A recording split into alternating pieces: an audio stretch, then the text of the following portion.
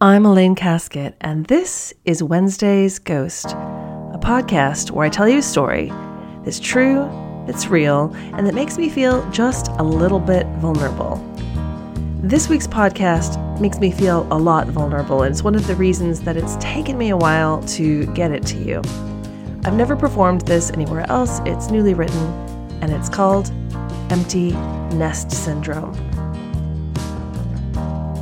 Let me tell you a story.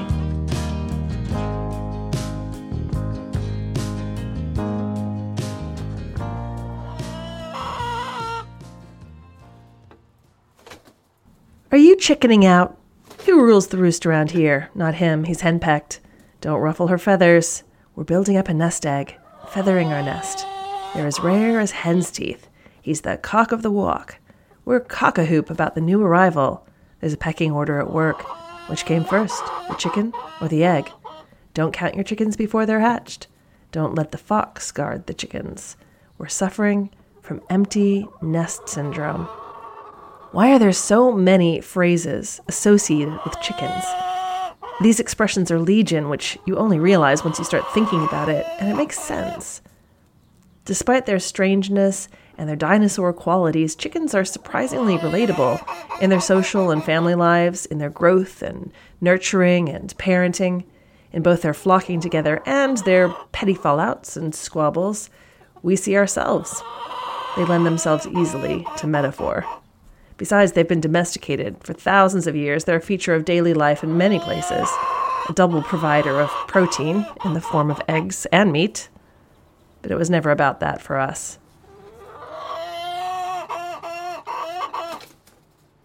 Before my daughter was born, we painted the nursery yellow and affixed a vinyl decal to the wall, a tree that sprouted from the floor and reached its branches upwards towards the ceiling, festooned with dozens of individually applied leaves.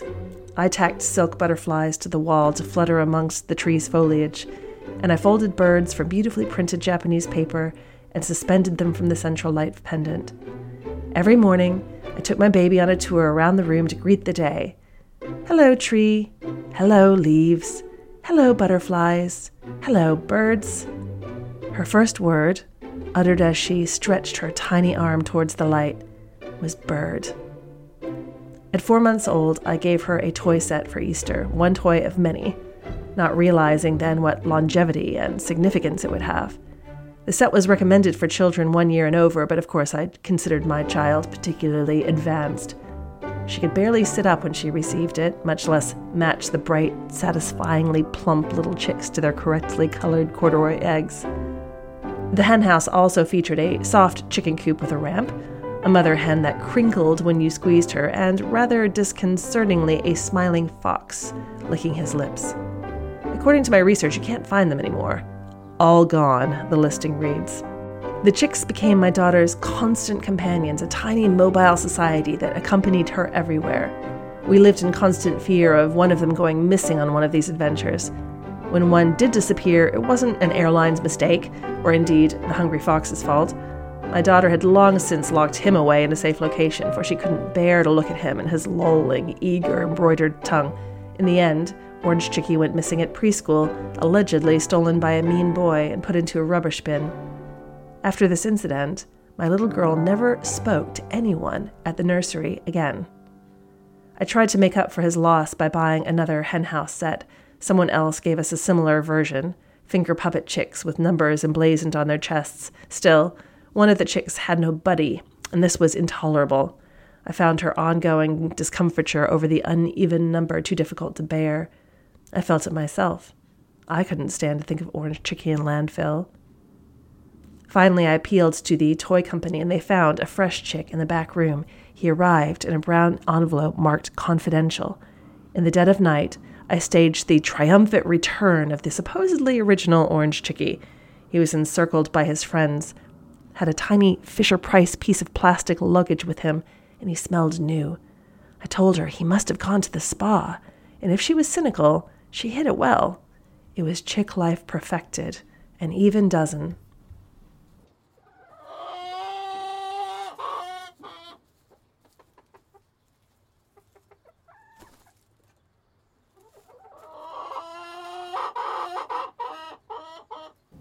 Perhaps it was only natural that she began asking about the real thing as she grew older. By London standards, our garden was a reasonable size, certainly large enough for chickens in miniature, small breed bantam hens. My partner and I had grown up in the suburbs and had no experience with poultry beyond the plate. As with all things utterly novel, at first the project seemed impossible, filled with mystery and incomprehension around the necessary steps. But a Facebook sell-and-swap site provided a coop and run, and we found a farmer in Kent. We intended to get 2 and came home with a mixed lot of 4. It was 2016, the beginning of our chicken era. We had just the long green run and a bright orange chicken coop at first. Foxes sat on the nearby shed roof in broad daylight sunning themselves and staring down at our birds. They were safe, though, at least from outside predators. When hormone surges hit, often in springtime, Layla would start bullying her run mates, pecking them bloody. She was the ultimate frenemy, seemingly companionable with the others and then turning on them in an instant. Clara turned up one morning with a plucked neck and a flesh wound, and it was clear who was responsible. Feather by feather, Layla removed Mia's glorious white head plumage, leaving her with a knobby, bald pink pate dotted with gouges from a beak, and this was too much. So we researched folk remedies, on one occasion applying a coal-black tar to the heads of the victims to deter pecking, a substance that reeked so intensely that you could smell it through the thick plastic packaging. We sprayed the wounds and gave Layla a stern talking to. "These are your friends," we said. "We are not mean to our friends." She looked at us with her beady, uncomprehending eye, a creature so unlike any of the domesticated mammals we'd known, animals like dogs who were capable of guilt and shame. Eventually, I bought another run on Craigslist to contain the bully until the moment passed and the flock were peaceful again. Gradually, they took over more and more of the garden and our lives. Matilda died a mysterious death early on, within the run but near its edge, stripped of her feathers and flesh, just an initially unidentifiable pink object lying on the frozen ground on Christmas Eve. In the coop that same morning, we found 2 eggs, the time of year supposedly too dark to produce the hormone necessary for laying. We struggled to find our way through the tangle of emotions produced by these colliding events, this strange combination of death and birth. People called them just chickens, but we couldn't manage to be dispassionate about them. When Clara went broody and we purchased fertilized eggs from the farmer for her to sit on, we did so in the awareness that our council would charge £1,000 for having cockerels in central London. What could we do if some were born male, which seemed almost certain? The farmer explained that if we couldn't dispatch, we shouldn't hatch. My daughter, then 7, didn't understand what this meant, but I knew, and I purchased the eggs in full knowledge we could never do it. When 10 little bundles of yellow and white, and brown fluff emerged, their numbers dropped to 9 almost immediately. One chick drowned in the drinking water because we'd failed to make it safe by filling it with pebbles. We felt responsible for letting it down and grieved for many days. I still think about it sometimes. We made ramps to help them get into the hen house, and I worried about the chicks constantly, losing sleep and dreaming about them. We went away to a family wedding, and our friends looking after them rang to report that one chick had been found cold on the ground with his tiny legs in the air.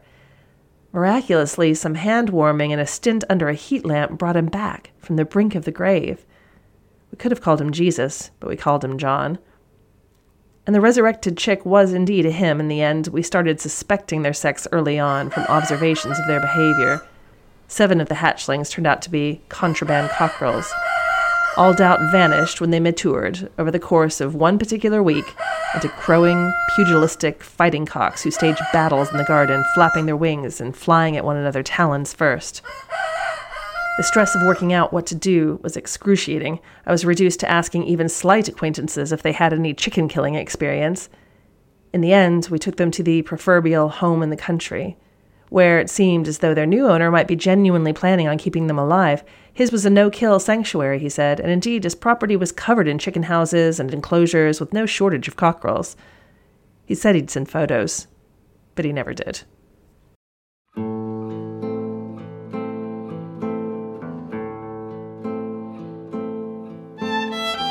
The chickens were my daughter's first experience of death. Matilda's bizarre Christmas demise was hard, even though we'd hardly got to know her. We are an agnostic family, but still my daughter would light candles for Matilda and the drowned chick whenever we went into a cathedral or chapel as tourists. She would put the appropriate coin of the realm into the little box, get my help with lighting the taper, bow her head, and close her eyes. At a museum in Bristol, at an installation where people could write their curious questions on slips of paper to attach to a frame, she wrote, "How can I make chickens live forever?" We never found out the answer. Clara was harder, a darling black and white mottled Cochin chicken. She expired when we were away in America in a scorchingly hot August. My neighbors messaged us. I told my daughter right away, not wanting her to only find out about it when she came home, but to process the news in the presence of her loving extended family. She went to an art exhibit about death that day with her cousins, and they drew memorial portraits of Clara on a big sheet of paper on the wall. Not so long ago, Ella died. She was a white Sussex, one of the 2 surviving hens we'd hatched. We don't know what happened. My daughter came into the house to tell me she was gone. We wrapped her in a chicken print tea towel, put her in a lovely box with some dried corn and flowers, and paid the vet £65 for cremation. We sat in the waiting area at the vet's with the box on our laps and cried.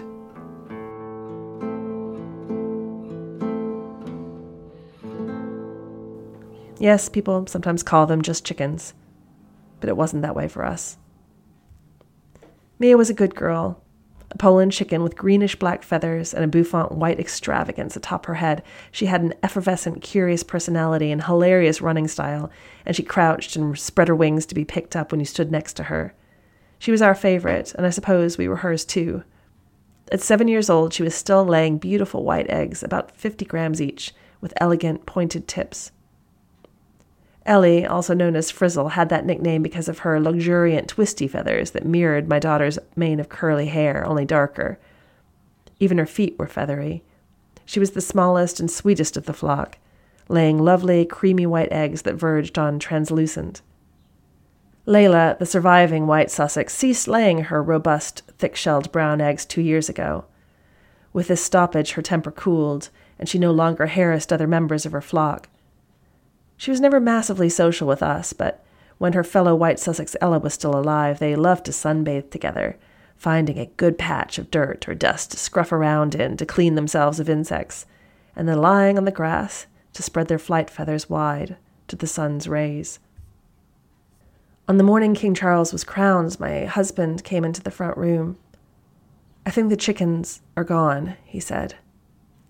My daughter was in the kitchen at the time, making an omelette with herbs and Mia's eggs. I couldn't comprehend what he was saying. They'd put themselves to bed after having a leg stretch in the garden. These were the phrases we used to describe their activities. But my husband had forgotten to secure their overnight safety by closing the door of the run after them. We had let them down. We had let our feathered family down.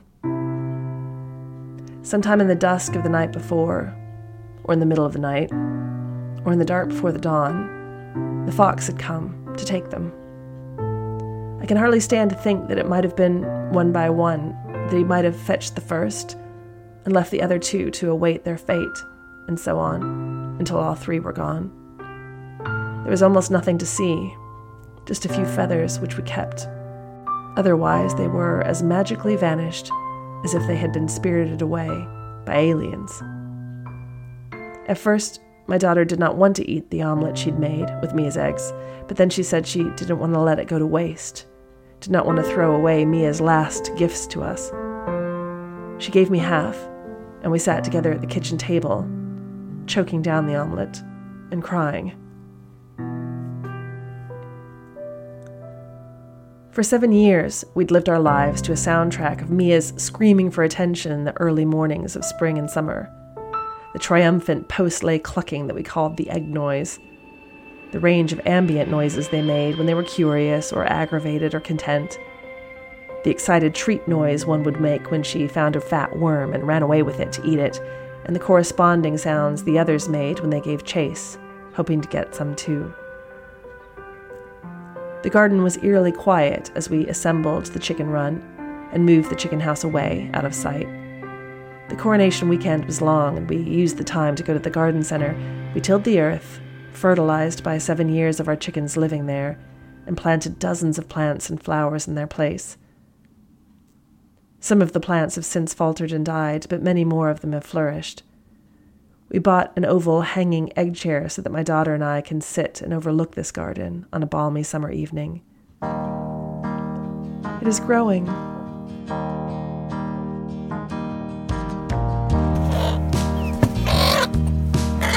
You're a bucking That's a hen. slightly disgruntled chicken noise.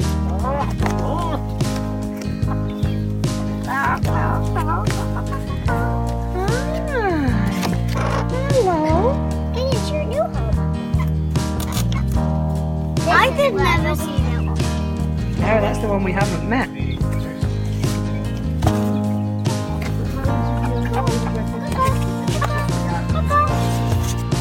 There we go. Anyone want to come in and see the chickens? No, we're not everybody's going to crowd in with the chickens. Just come and sit here and watch.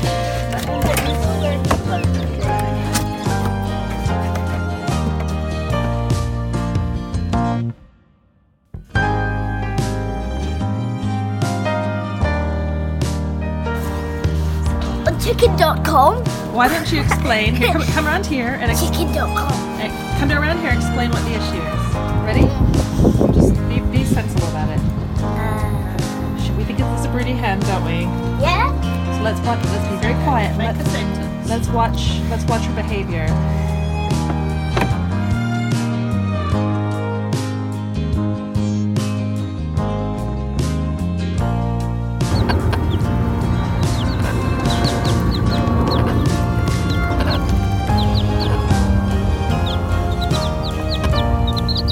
There's a brown chick.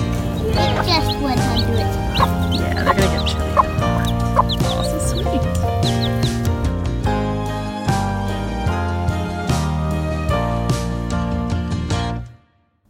You've been listening to Wednesday's Ghost, a podcast where I, Elaine Casket, tell you a story that's true and that's real and makes me feel just a little bit vulnerable. Thanks so much for loving and supporting Wednesday's Ghost.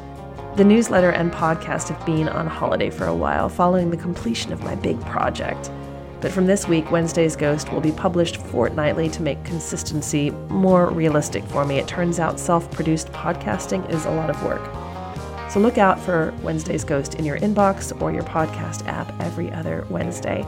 And please, if you like it, please tell someone about it and give them a recommendation. Give the podcast a review or some stars. I would appreciate it a lot, as I would appreciate your comments on the Substack post. Thanks to all of you for your appreciation and support. You're all stars. Wednesday's Ghost will be back again in a fortnight's time. Take care until then.